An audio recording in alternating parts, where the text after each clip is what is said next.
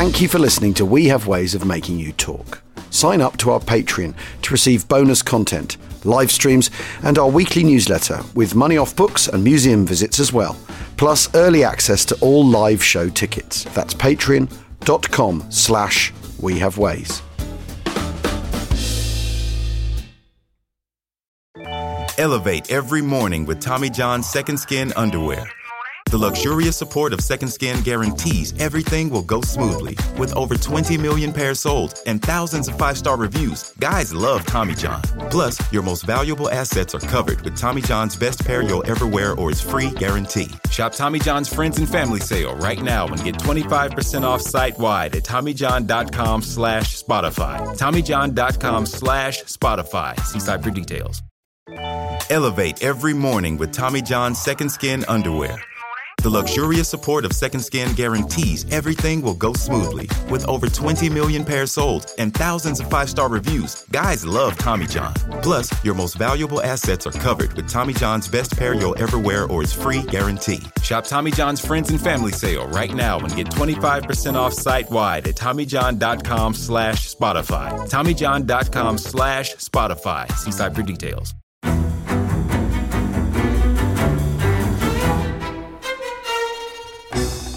I'm Anthony Scaramucci, former White House Director of Communications and Wall Street financier. And I'm Katty Kay, US Special Correspondent for BBC Studios. I've been covering American politics for almost 3 decades. Welcome to The Rest is Politics US, brought to you by Goalhanger. Go on, tell us, were those donations you made, like Obama in 2008, was that idealism? Were you hoping to get something out of these campaigns that would serve your own business interests, for example? So I think this will either make this podcast incredibly successful, Katty, or people will be horrified and they'll shut it off right now because I'm going to be very real with you. The Obama donation, I had gone to law school with President Obama. We were not classmates. I was a few years ahead of him. It was 2007. He was then Senator Obama. I had a check in my breast pocket. I went over to the senator. I said, Senator, you and I didn't really know each other in law school, but I'm about to hand you a big check. Can I lie to my friends and tell them that you and I knew each other in law school? Well, Obama looks at me, had the best smile in American politics since Jack Kennedy. Forever. Yeah, he lights up. He looks at me and says, I'll tell you what, if you double the amount of the check, we'll take it back to Hawaii. Okay. And I looked at him. I said, you're done. I had another check in my pocket. I ripped it up. I doubled the amount of the check. And I'm going to tell you right now, I've been to more White House Christmas parties during the Obama administration than the Trump administration. In this pivotal year for the United States, democracy, and world affairs, Britain's biggest podcast, The Rest is Politics, is launching stateside. Uncovering secrets from inside the Biden and Trump inner circles and how they shape the world's most important economy, but also the global economy too. New episodes are released every Friday morning. Just search The Rest is Politics US wherever you get your podcasts.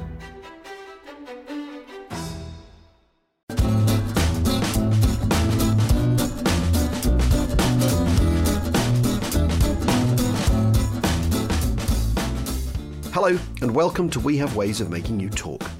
Today we have a conversation between 3 top historians for you as they discuss the myths of the Eastern Front.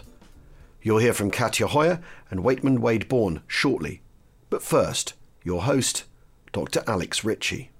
Welcome, everybody. I just wanted to say super quick thanks to James Holland, Al Murray, Goalhanger Films, and all of you for coming, the independent company. It's absolutely fantastic. What an amazing event these guys have put on. So round of applause.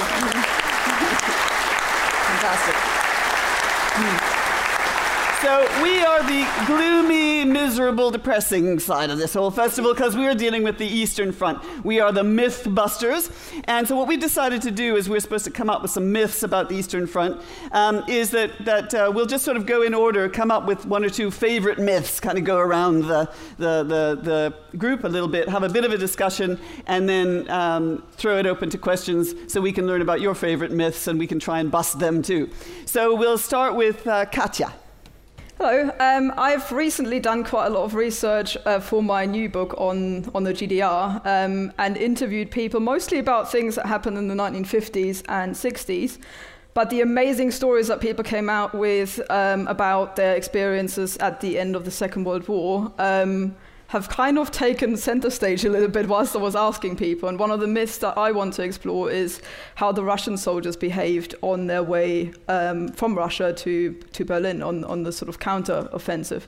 Because by and large, the impression I think that stuck with people have been all the atrocities that have been committed. So it's a well-known fact, I think, that many women experienced rape during that time. About 2 million, it's estimated, German women were raped by Russian soldiers.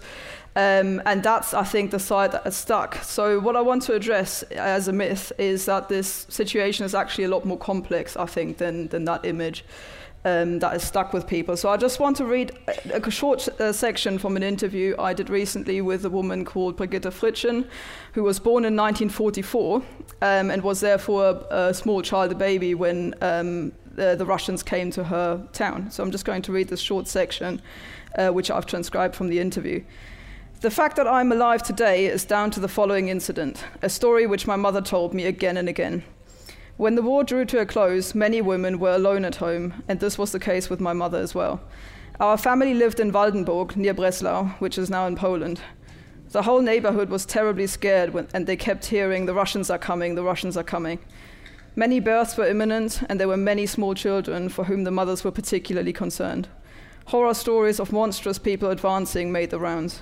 People spoke of rape, and they said that the Russians would also cut the throats of small children.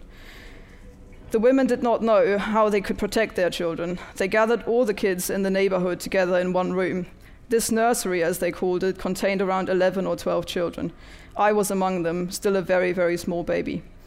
Day and night, the women guarded the room together, sitting like a barricade in front of the door. When the Russians finally came, this was of no use. A young soldier just brutally shoved the women aside with his rifle and vanished into the room. He shut the door behind him, and then there was silence. The women held their breath and listened. Again, the stories entered their minds. Would they cut the children's throats? Then the women cried for help, but who might have come? The men were all off at war or had already died. There were only Russians. In the nursery, there was a dead silence. All was still.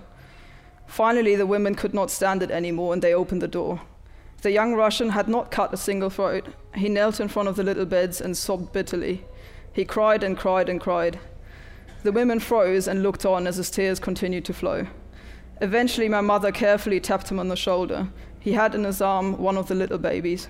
He turned around and tried to explain why he cried, using gestures and expressions. He said the word house, house, over and over in German, and then again, mama, mama, mama, and then the German word for tree. The Russian then showed a rope and a noose with his hands. Germans had hung his mother. He had also had a little sister. He mumbled the English word sister, sister, who had been the same age as the little girl he was now holding in his arms. The Germans had hung her too. The women were so touched by this story that they wanted to give the young man something, even if it was just a little bit of bread, to say thank you. My mother never forgot that story. She told me often, again and again, you are alive, no matter how bad it gets. And even today, I still tell myself this sometimes. This incident has never left me again. So I think what the story shows is that the story is a little bit more complex than what I think has stuck with both Germans and in the Western world perhaps as well, of Russians coming through, behaving atrociously, on their way back, but the fact that they themselves had been traumatized and brutalized by the effects of war, I think, is something that is often forgotten in this, and I think it's worth remembering that atrocities were committed on both sides. Waitman, do you have anything to? Yeah. So, is this working? Can you hear me? Okay, good. And I want to echo what Alex said about what a great experience this is, and also kudos for bringing in this sort of social, cultural history. Along with some of the military histories, because I think these things are deeply connected, right? And I will sort of fulfill my role as the bringer of grim doom later a little bit more, but I want to talk about one myth that I think sort of overlaps between sort of the history of the Holocaust and the Nazi genocidal project and the military history of the Eastern Front, and that's the treatment of the Soviet prisoners of war. Just to give you a sense of the scale that we're talking about, over 2 million Soviet prisoners of war died in the first 8 months of the war in German captivity. And to put that into context, more Soviet prisoners of war died every day on the Eastern Front than Allied prisoners of war died during the entire war. To give you another way of thinking about it, the death rate of Soviet prisoners in German hands was 57%. The death rate of Allied prisoners in German hands was less than 10, probably around 6 or so. And if you want to compare that to another place where being a prisoner was not wonderful in the Pacific, the death rate of prisoners held by the Japanese, which was clearly not a great experience, was around, if I remember correctly, 29% or so.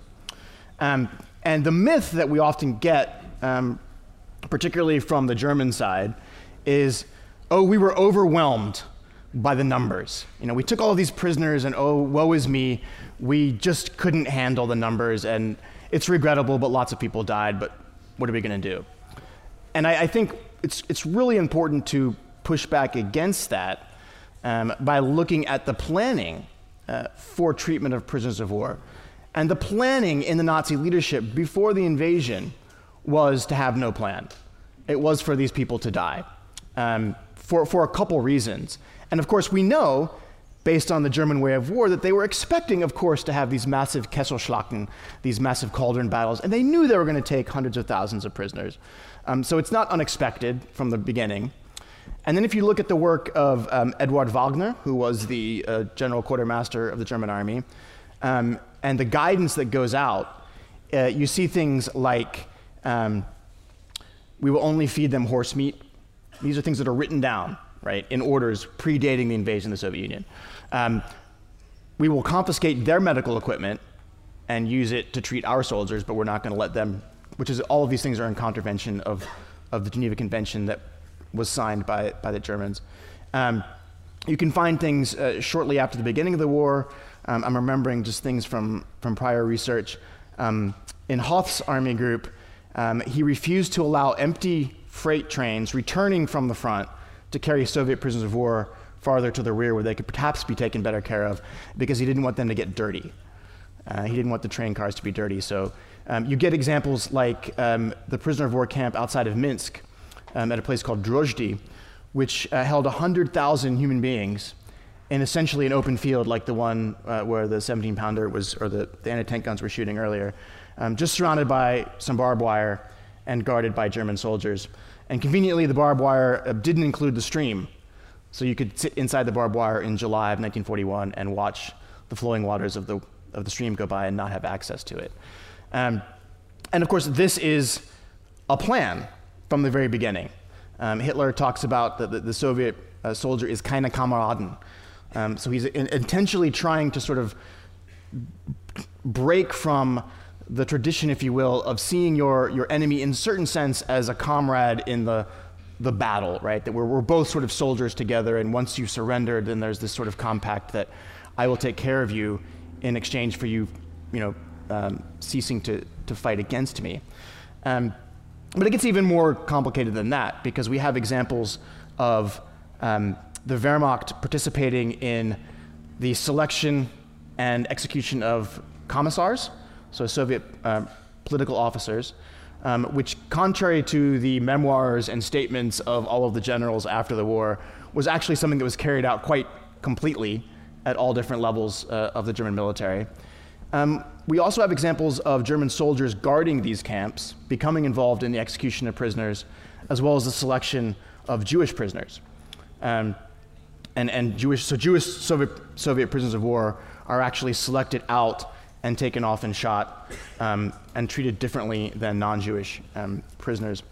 And so I think this is a good place to start, because I was talking with someone last night, and I think it's fair almost to look at this as a separate genocidal action within this larger Nazi genocidal project, because you literally have millions of people being intentionally starved and or actively murdered because of their status as a Soviet prisoners of war. And in the German mindset, there was almost this idea that a communist has been sort of forever tainted by his association with the Red Army or with the Soviets.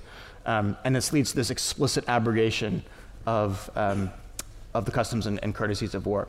And I'll leave it there. That's great. Two great myths, which we'll discuss in a minute. My myth is that the Wehrmacht committed the crimes at Katyn. Now, we've all probably heard of Katyn. It was where the Soviets actually murdered 25,000 Polish POWs in cold blood. I mean, murdered one by one with a bullet to the back of the neck. After the invasion, the Soviet invasion of Poland, which started in September 17th, 1939. And Stalin decided, and it was definitely on Stalin's orders, we actually have the piece of paper that he signed along with Beria and Molotov and others, to commit this heinous act, which of course goes against all of the basic principles of warfare, that POWs should at least be treated with a certain, at least be allowed to live and not be shot in the back of the neck. However, we know with Wehrmacht, as we just heard, did not behave particularly well either. However, the reason I'm mentioning it is because, of course, it's one of the really famous myths of the Second World War, also because of the way it was used by the Soviets. When the Germans then invaded the area in which these bodies had been buried, and then declared, they discovered them a little bit earlier, but they made the announcement in early 1943 that they'd found these bodies. Stalin immediately said, this is absolute propaganda, it's absolutely untrue, completely wrong, totally false. When the Poles said, well, actually, we haven't heard from these guys for quite a while, they seem to have all disappeared just when you invaded. Stalin used this as an excuse to cut off the relationship with the Polish government in exile in London. And this myth and fabrication continued. For example, the Soviets continuously tried to get Katyn mentioned as a Wehrmacht crime in the Nuremberg trials, for example. And Stalin continued this myth, and the Soviets continued this myth all the way up until 1990, when Gorbachev, with perestroika and so on, finally admitted that maybe there was some sort of thing that had gone on. And then finally Boris Yeltsin in 1991 passed over the proofs, the paper that I mentioned that Stalin had signed, and all of these other things to the Polish government in Warsaw, admitting and apologizing for this long, basically the Katyn lie, as it's now called. However, what's really interesting and really rather scary, and this is why I think this sort of thing is so important to get to the truth of history and historical events, is that Vladimir Putin has now reversed the Katyn lie again and is now saying, it was a Wehrmacht crime, we had nothing to do with it, it's all a falsification of history, the Soviets were clean and did nothing of the kind. So I think that this is a myth that just keeps on giving, and we have an example of how it was politicized during the war by Goebbels and so on, and it's being used to this day. But to come back to a little bit of a conversation between us about Katya and Weidmann's comments.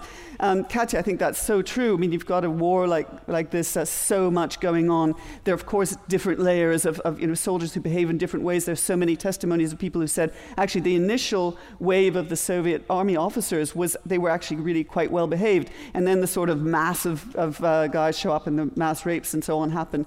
And another myth is the myth of Nemmersdorf, which recent research had shown Nemmersdorf was the first East Prussian town that the Red Army basically retook. So in other words, the first piece of German territory. But the Nazis very quickly took it back. And yes, there had been some rapes, there were some incidences of pretty unpleasant behavior.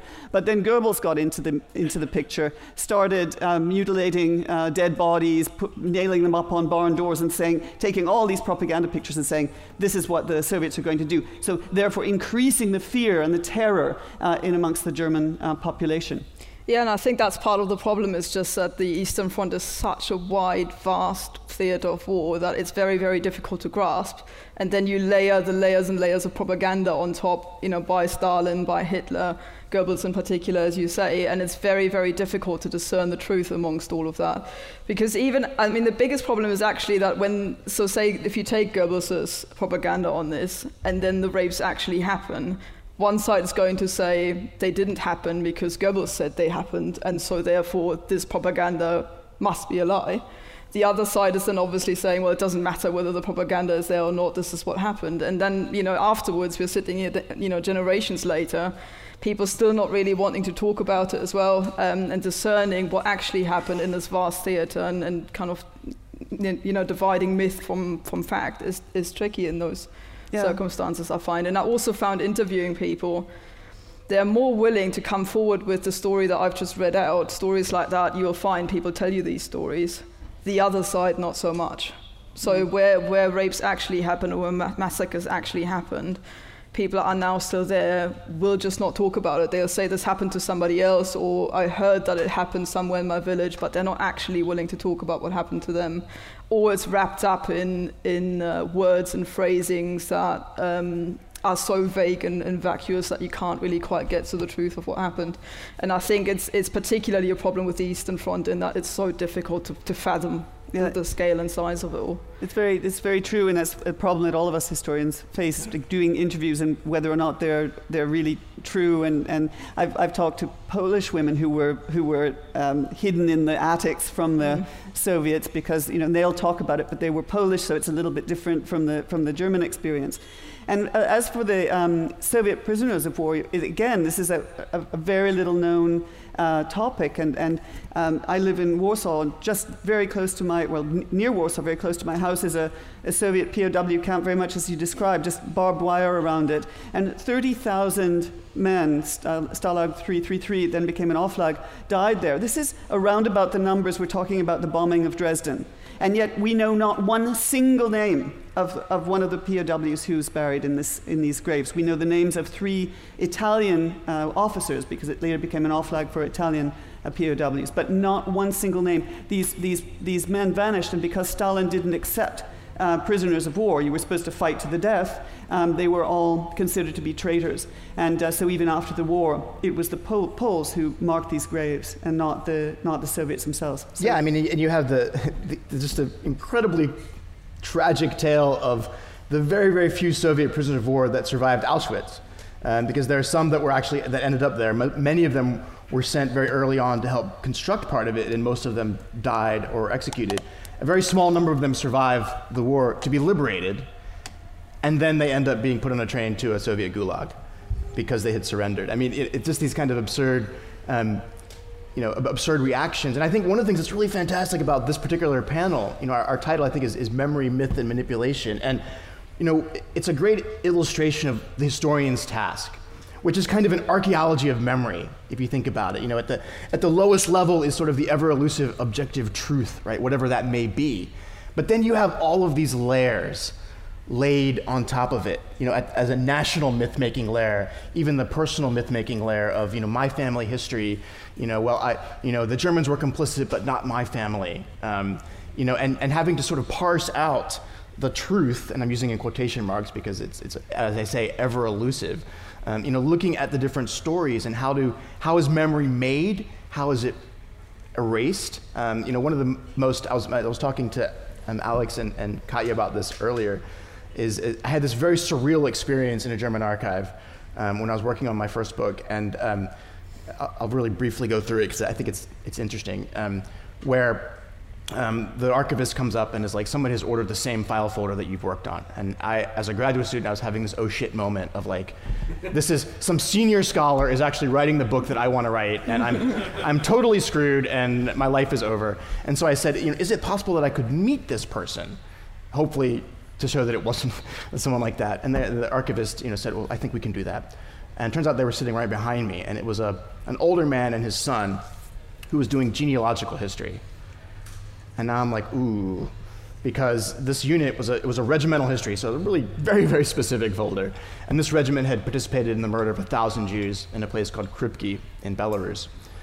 And I sort of said, hey, why are you interested in the 354th Infantry Regiment? Oh, my father was in this unit. And I was like, oh, what's your father's name? Oh, his name was Berger. I'm like, oh, do you have his information? And they said, yeah. And I went back to my computer.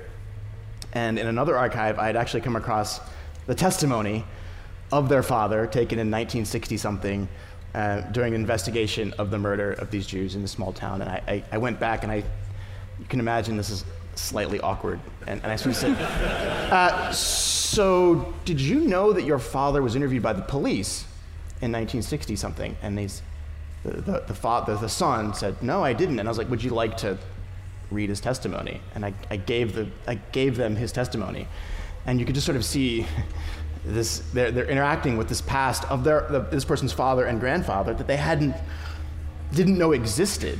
And it took some very bizarre turns, because the next thing was the grandson told me, his first question to me was, have you ever been to Vicksburg in the US? And I was like, he's like, I'm a Civil War reenactor, which is a total, like, where did that come from?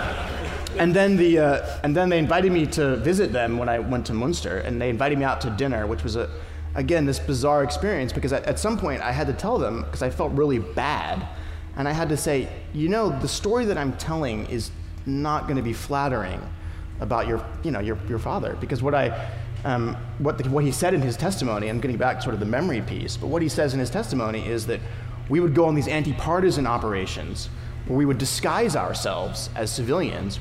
By the way, that's against the Geneva Convention. But anyway, and we went to this old religious building and picked out our civilian clothes. This was a synagogue, and the clothes were the clothes of the Jews that had been murdered in this town. So this guy had been tooling around the Belarusian countryside looking for partisans in disguise, wearing the clothing of murdered Jews. And this gets to the memory piece, because I finally had to tell the father, because I felt really, in some ways, bad. I was like, it's quite possible that your father participated in this murder, because we're talking about a unit of about 300 guys in a town of 2,000, half of whom were Jews, half of whom were murdered by this unit. So the odds are not wonderful.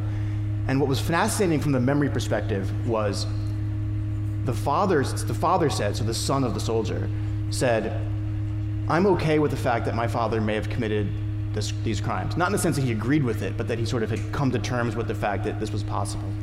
The grandson was just throwing all of the, war is hell, it was brutal on both sides. What about the Civil War, which was a really interesting take for me, and he tried to use my experience. Well, as a soldier that these things happen in war, and it was very cringy. But again, it's just layers of memory, right? Where like one generation is approaching it differently than another. And I'll be quiet, but I think it's a really interesting sort of way to think about it. You have that on a personal level, but then also on a national level. It's the same thing. You've got basically East Germany trying to portray one version of what happened in the Second World War, particularly at the end of it, where Russia had to be like the great liberator. They couldn't possibly tell the story of 2 million German women being raped by Russian soldiers and hundreds of thousands of sort of Russian babies being born into this East German state. And at the same time portray the Russian soldiers as the liberators who brought this wonderful new system to Germany and to rebuild this peaceful socialist utopia that they were trying to build. Walter Ulbricht, for example, who actually spent the war period in Russia planning this future German government that would be set up, came back with the mission to portray this image to the Germans of the Russians as the liberators, but had actually not been there when all of these things happened. So people were saying to him, well, look, you weren't here, mate, when our city got bombed. You weren't here when Russians, came and women sat at home with their children, fearing for their lives, for their children's lives. And now you're trying to tell us how it was. And these stories were just completely suppressed because they didn't fit into the national narrative. So you've got something like you were just describing on a personal, on a family level, but on top of that, the layer of a national history that's being constructed. And vice versa, you get the same in West Germany, where, of course, the Americans and British were the partner, so to speak, in rebuilding Germany.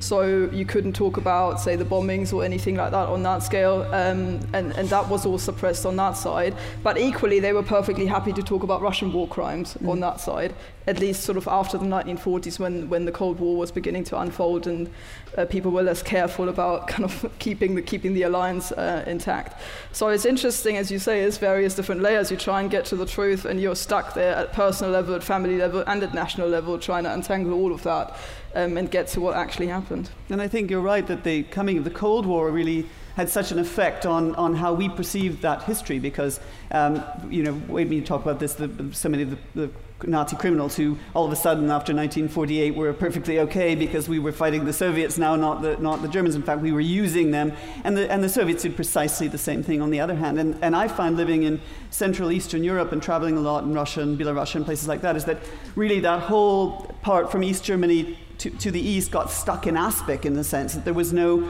real historiography because it was all dictated from above, and it's only since 1989 that this explosion of historiography happened. But unfortunately what we see now, and this is again my warning a little bit, is the way in which these histories, these national narratives are being used now in Hungary, in Poland, certainly in Russia, to rebuild a sort of national identity in which the myth of the martyred nation in Poland, or the myth of the Great Red Army, who never did committed any crimes or anything, is all coming back, including the resuscitation of Stalin. So these things have political implications not only in terms of these layers of historiography, but also in contemporary politics. Katja, another myth.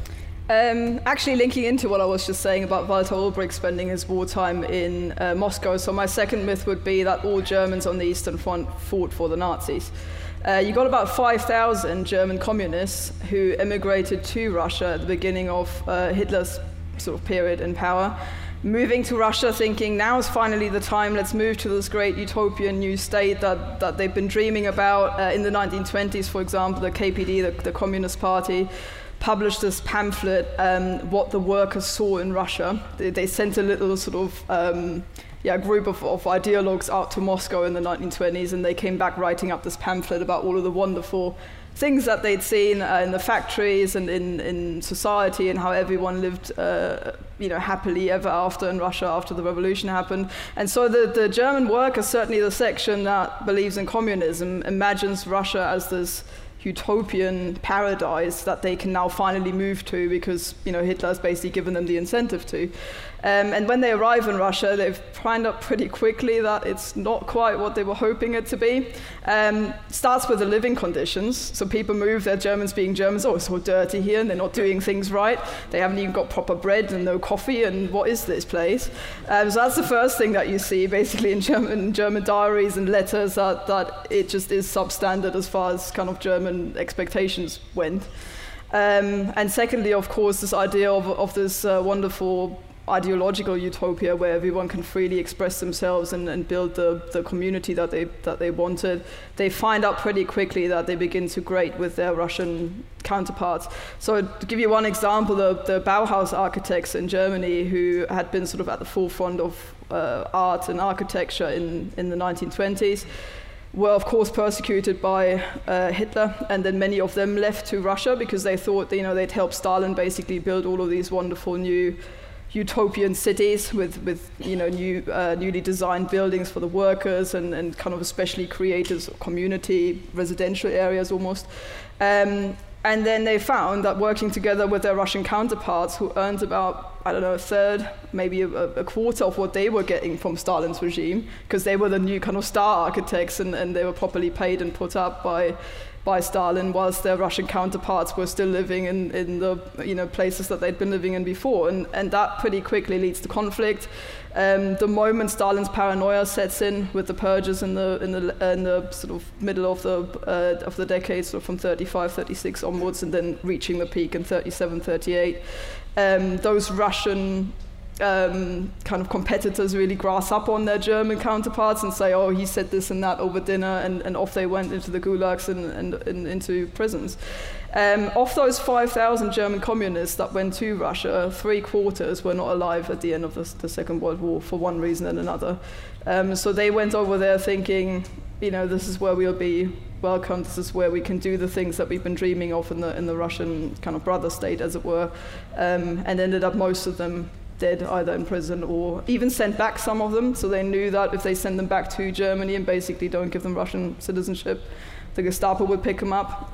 So there are stories of people. I'm just thinking of one person who I'm also picking up in my future book, who basically went to Russia, immigrated in 1933.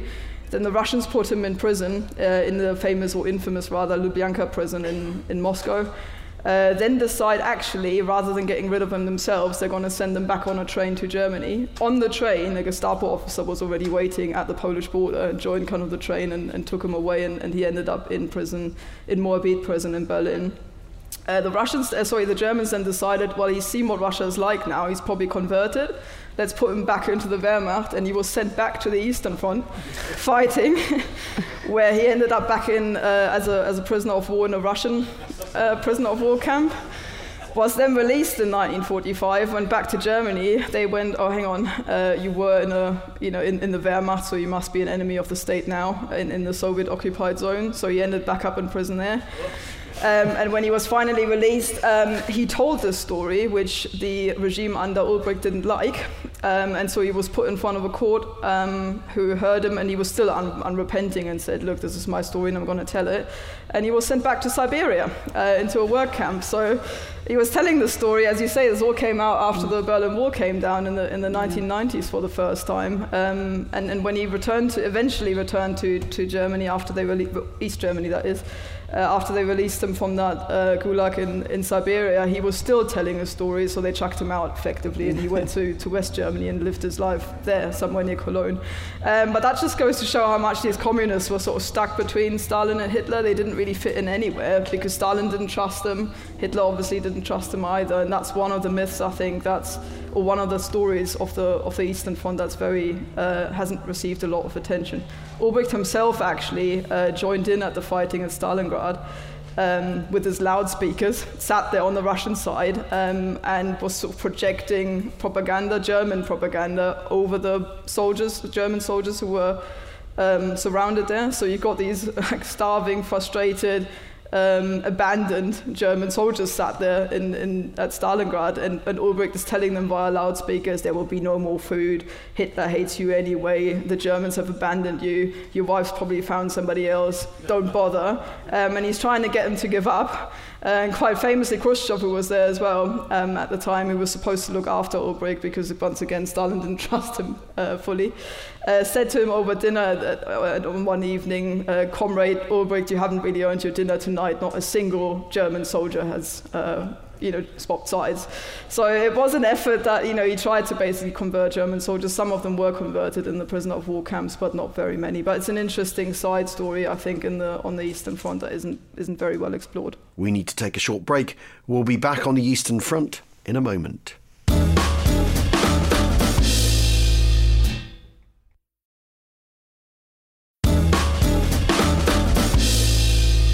That whole community of Central Europeans that Stalin gathered together to create these new governments. And Stalin, from the very beginning, had political aims on Central Europe, and he had Polish, the Gomulka types. He had Rákosi in Hungary, of course, Ulbricht, and yet he in the famous Hotel Lux, which I've been to, it's just it's hideous place, and very scary, because these guys who were bumped off got them sort of knock on the door at 5 a.m. and off to the Lubyanka in the little minivan. But those who survived did get set up in Hungary and Czechoslovakia and so on to recreate these states in Stalin's image. But it is true that so many were killed, and after all, we have to remember that Stalin bumped off about 650,000 people by his own hand in the purges of 1937. So it's really not surprising that he killed so many communists either. There was also that group, as you said, that in the prison camps, like after Stalingrad, Paulus, von Bismarck, very famously, who the Soviets recruited to try and convert Germans into fighting against their own side. Another myth. Okay, so I'm going to do something for my next myth. So it sounds like I'm a magician, like for my next act. For my next myth, that as a former scout I should never do, which is to charge blindly into a minefield. And it's the minefield of collaboration in Eastern Europe. Because I think that one of the myths that comes out is that it was sort of the mean Nazis forcing the populations of Eastern Europe to support them and to collaborate with them. And the reason that I mention it's a minefield is because, again, like we've talked about already, this functions at a variety of different levels, right? So we have the national levels. If we look at Hitler's allies, which is an area that I think is often quite underrepresented, which is Bulgaria, Hungary, and Romania, sort of the independent nations that voluntarily signed up to fight with Hitler, with the Nazis. And they in some ways they're perhaps coerced, but when we look at their collaboration, particularly with genocide and with the Holocaust, it's really important to note that these governments had their own anti-Semitism, had their own reasons for supporting the Nazi genocidal project, the Holocaust, in the ways that they do, but also they do it in many ways on their own terms. So with Hungary, Romania, and Bulgaria, each of these countries gets from the Nazis territory that they sort of think they've always earned. It was always part of their country. What's really fascinating is that they treat the Jews differently depending on which one of these territories they come from. So, for example, with Hungary, you sort of have the Old Kingdom Jews, the ones that are in sort of Hungary proper before the war, who are treated differently than the Jews of the Transnistria or these regions that are handed over to Romania, Bulgaria, Hungary by the Nazis. Where there's in some of these places, if you look at Romania's treatment of some of the areas that it takes over, Romania conducts its own ethnic cleansing, its own eradication of Jewish populations in these newly acquired territories in ways that it doesn't for its own Jewish population, right?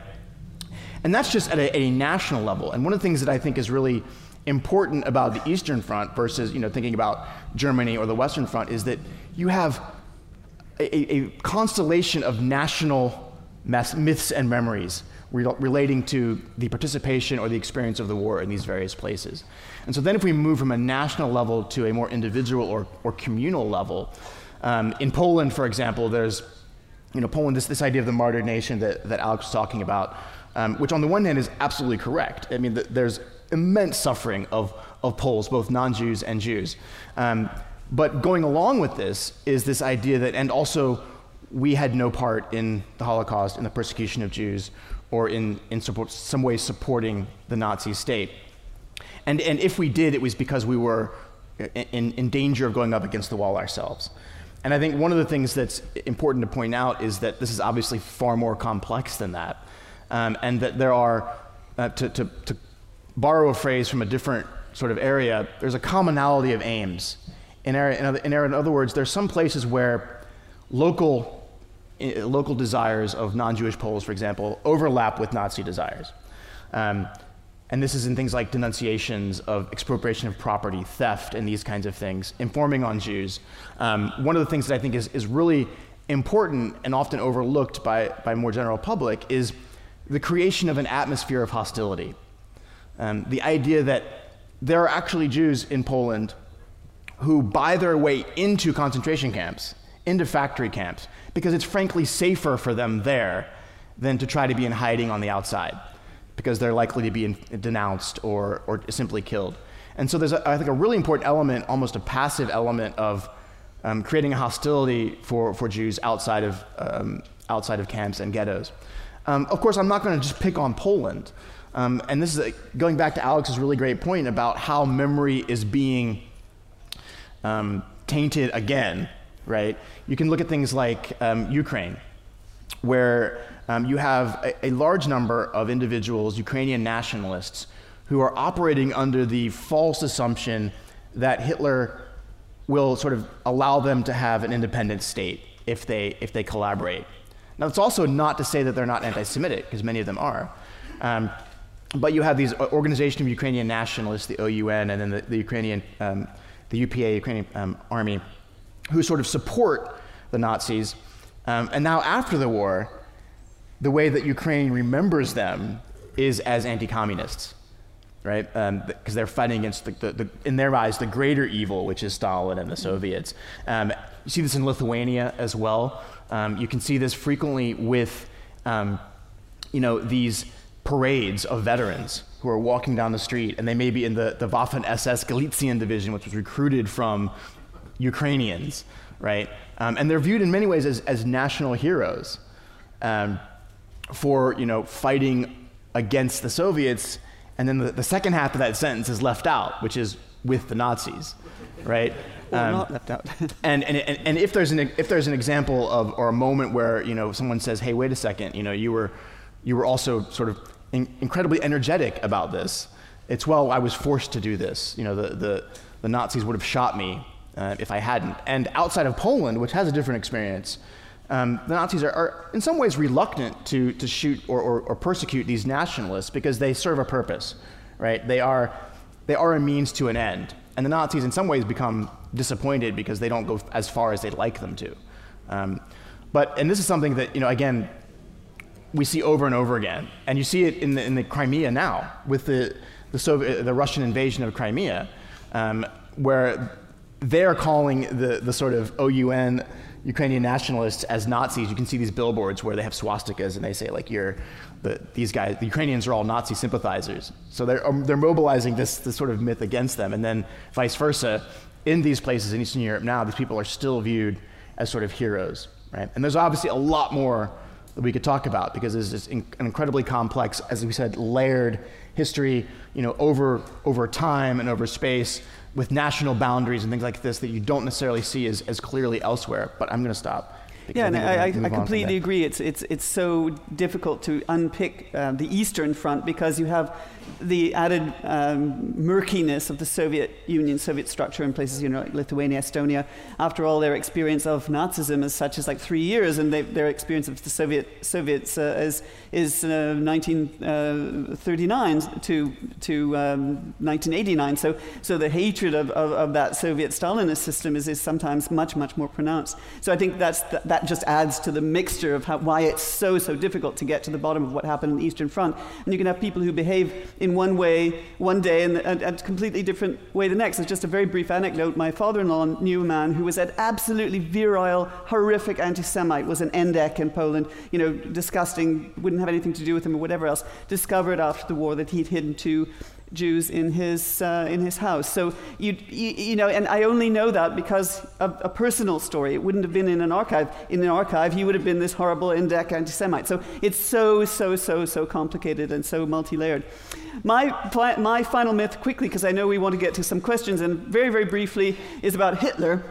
Hitler, the generals say, is a complete idiot. He can't do anything right, etc., etc. This was a myth very largely created by his own generals after the Second World War with the help of historians like Liddell-Hart and others. And in fact, Hitler was an idiot, and he did make a huge number of mistakes, and he was terrible and everything else, but he wasn't quite as bad as some of the Mansteins and others made him out to be. So I'll just throw that out there. And just a little mini myth is that we have this picture of Hitler in the Second World War sort of dancing around on the Berchtesgaden because of Eva Braun's home movies, and maybe in Berlin in his lovely Albert Spirian paradise, as he thought of it anyway, in Germania, the capital of Berlin.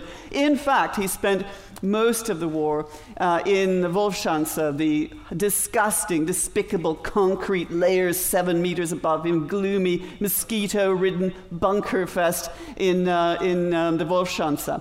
Absolutely dreadful place. I'm sure some of you have been there. If not, go, or it's a bit of a gloomy place, sort of moss-covered and disgusting. But certainly worth a visit if you're interested in the mind of Hitler, because you can see the mentality of this crazy man living, underneath the netting and everything else. If any of you have seen the film Valkyrie, you get it with Tom Cruise, you get a kind of vision of what it was like up there. So absolutely despicable. And reading the memoirs of, for example, his secretary, who had to listen to him drone on and on about the same subject every evening, and they couldn't leave, and they all just wished he'd shut up. And speaking of which, I am going to stop now, and I think James is going to ask some of you for mythological or otherwise questions about the Eastern Front.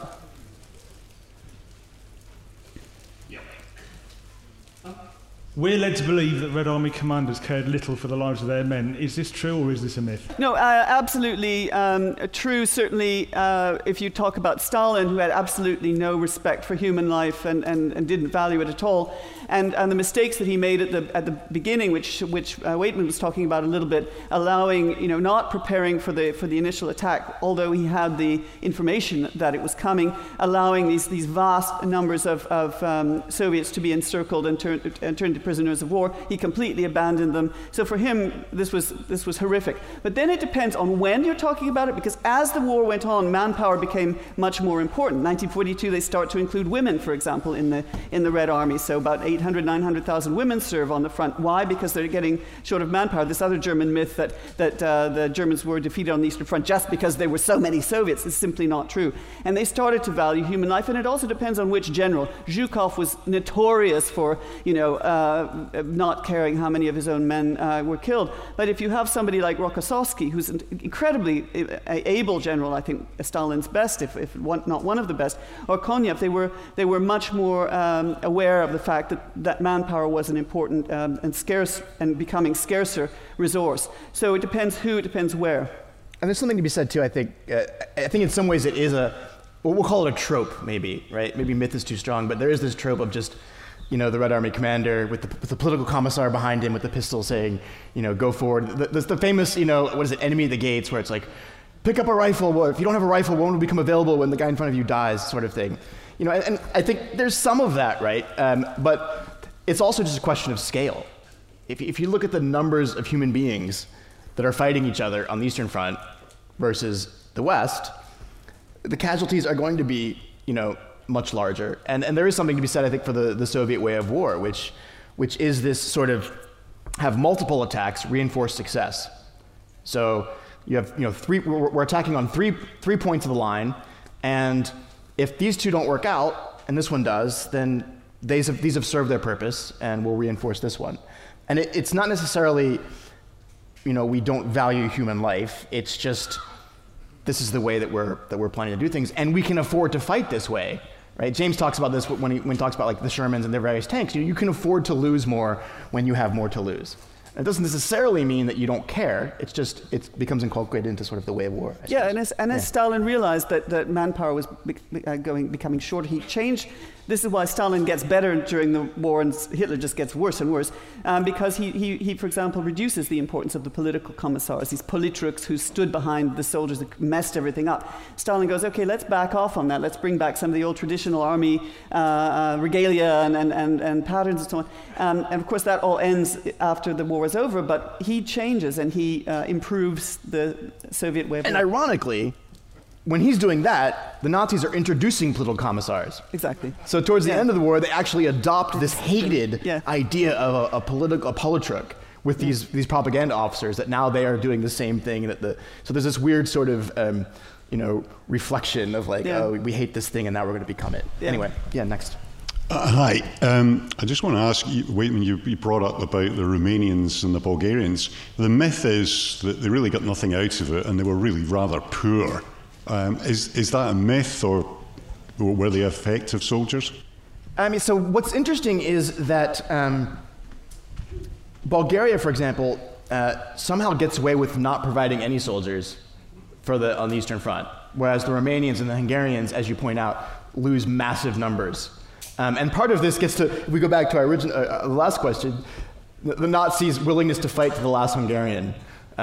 They certainly have no respect for the lives of those soldiers. And so often you will see them get thrown into these sort of forlorn efforts of like, we'll let them sort of take the brunt of it. And they're more poorly supplied, not least, I think, in some ways because one of the trade-offs in these alliances between these nation states and the Nazi and the Third Reich is that these nation states are forced to give up, not forced, but part of the trade-off is national resources. And so, they don't have the resources to actually construct tanks and good pieces of equipment. They have to sort of use what they have, and that also sort of relates to it. I think it's like anything else. The Italians, for example, and the Italians are also, by the way, on the Eastern Front, which is another sort of lesser-known thing. And then when the Italian government falls, the Nazis arrest them and shoot mass quantities of their own allies in that sense. But I think there's a myth unrelated to the Eastern Front, which is in Africa, like the Italian soldiers are terrible. Were they terrible, or were they sort of poorly led? Because my suspicion is that the Hungarians, fought quite hard because they hated the Soviets with a passion. But they're not very well resourced and they're not very well led, and they're set up for failure by the German leadership. I think absolutely right. And one thing you didn't want to be was a Romanian or a Hungarian soldier on the Eastern Front under the Germans, because they were, and the Italians, they were beastly to their supposed allies. And by the end, the Hungarians were just getting thoroughly fed up. So, for example, in the Warsaw Uprising, I found a number of incidents where the Hungarians were supposed to draw this ring around Warsaw, not letting any civilians out. And they were just selling the Warsavians guns. They were letting them through. And Hitler got so annoyed that he pulled them out of the line. And the same thing with the civilians. It was the Hungarians who were letting the Warsavians go. They were seen to be completely unreliable. And as it turned out in the Warsaw Uprising, they were. But it was a terrible role that they were forced to play. Okay, one in the back here, Alex. Hi guys, I'm quite interested about this sort of myth that the only reason the war was won was because of the Russian sacrifice, and kind of interested to hear what your thoughts on that are. I think one of the problems with that is, again, these layers of memories that we talked about. So particularly, having grown up in East Germany, that is the story that I was told at school and by teachers, even well into the 1990s still, with the same teachers basically still being there telling the same story. And it's always along the lines of, the West helped a little bit, but really was it necessary? It was all a sort of anti-Russian campaign, almost the entire Western Front, as opposed to an anti-German one. And so I think that's part of why that's stuck as a myth, I think. On a military front, maybe I'll hand over. But in terms of the way that it's remembered, I think that's very much a problem for the national histories that emerged afterwards as well, where the Russians were very much putting their foot down, saying, no, this is the way it was, and there is no other interpretation of it militarily and socially either. Yeah, and which is carrying on to the Russians from the Soviet era today, and as Waitman said, the sheer numbers are hard to get a hold of. But I'll have this fight with James for the rest of our lives, I think, about the importance of the Eastern Front, because the Western idea is that, yes, we had Lend-Lease, we had Normandy landings, it was so much more important, North Africa, blah, blah. But if you do look at the sheer weight of numbers, I mean, when you talk over 9 million Red Army men and women who gave their lives, the cost was enormous. When you look also at the intelligent things that Stalin did, as I said, not at the beginning, but moving the factories behind the Urals, the production in the Soviet Union by 1943 was extraordinary. There's this myth that the Soviet tanks were rubbish. It's not true. Look at the T-34. Yes, it's nothing like the beautiful Tiger, but it effectively won the war on the Eastern Front. The number of planes, I mean, it was just an extraordinary effort what the Soviets did, however evil and disgusting their political system and Stalin, and however many of their own men they lost. And the vast majority of Wehrmacht and SS guys who died were on the Eastern Front. So, I mean, we can talk about and debate this question of how important they were, etc. But the sort of dismissal of the Soviet front is, to me, baffling. Well, and this is, I think another element that's really interesting is you also see here sort of the scholarly shift, right? So, and I'm sort of generalizing, but from 45 to, probably the 80s or 90s, there's a very Western focus of particularly if you look at my home country, right, where the Americans come to save the day in every war, right? And everything's about D-Day and this kind of stuff. And then, there's a swing back as archives open and people have access to Eastern Europe, and people want to be sort of intentionally provocative and say, no, it was really all the Soviets' part. So there's a sort of pendulum swinging back and forth and then landing somewhere in the middle. But one of the critiques that people often say is, just because you took a lot of casualties, it doesn't mean that you won the war. And I would argue against that in the sense if you look at things like Operation Bagration, which is timed shortly 2 weeks after D-Day, I think, or so, they're close enough there. They have destroyed an entire army group of 200,000 soldiers and killed almost that many in 2 weeks. And if you look at the American war dead in the entire war, it's 450,000. And so I think, again, you just can't avoid that. You can't avoid dealing with the fact that the Soviets are not incompetent. They're not just winning by accident. I mean, they are inflicting massive amounts of casualties on a scale that you just don't see elsewhere. And it doesn't mean, which you often see on Twitter and elsewhere, where it's like, you love Stalin. It's like, no, I don't love Stalin. But, the Soviets are, you can say that they are good at fighting at some point in the war without sort of, going down this other road. Anyway. And getting better and better. Yeah. Mm. Thanks. To what extent do you think Russia / the Soviet Union have mythologized the importance and the seismic nature of the Battle of Kursk? Do you think it's been overstressed by Russia? Because I think there's some research in recent years that suggests it's not as important as we thought. Yeah, there's a great historian called Jan Topol who's exploded the myth of Kursk, rather. He's a fantastic historian, and he's looked into, was it really this big turning point? I mean, it's still, of course, an enormously important battle, and if you take it in its entirety, it was the counterweight to Stalingrad in the sense that Stalingrad meant that the Germans couldn't, with manpower, have another offensive battle, and Kursk did the same thing with the tanks and then the men and material, meant that this was really the end of the Germans' attempts to return to the east and try and get to Moscow. So in that sense, it still remains an extremely important battle. But what you find with what we were talking about, the Red Army, the mythologizing of the Red Army, was that they did everything. There was absolutely nothing from anywhere else, and that the only battle that mattered was Stalingrad, then the only battle that matters was Kursk. And they also ignore Zhukov's huge defeats in 1943, for example, enormous losses, which are just sort of glossed over. In the first Red Army Museum was created in 1943, so in the war already. And the censors officially said you are not allowed to use words like retreat, or not allowed to talk about the death tolls and so on. So this mythologizing of the Great Patriotic War began already in 1943, and Kursk is part of it. Can I riff off that just for a second?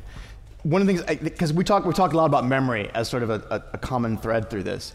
And I think Alex just brought up a really great point, which is memory is being created before the war is even over, right? And particularly by the Soviets. And not just with the museum, but the Soviets have a wonderful organization they created in 1942 called the Soviet State Extraordinary Commission for the Investigation of Nazi Violent Crime Against the Soviet people. I mean, it's like 20 words. But in 1942, they have people who are methodically going through recently liberated territories of Eastern Europe and documenting Nazi crimes, down to and including how many pigs they took, how many houses they burned, and also, and this because it's my bailiwick, also the Holocaust. And now that gets scrubbed as it gets higher up it removes the references to the Jewish suffering. But if you look at these the records that are created earlier on, you get a memory making of the history already during the war, which I think is a fascinating and very much understudied element of the whole thing. But I'll be quiet. Alex, Katja, Waitman, thank you. That's given us plenty to think about.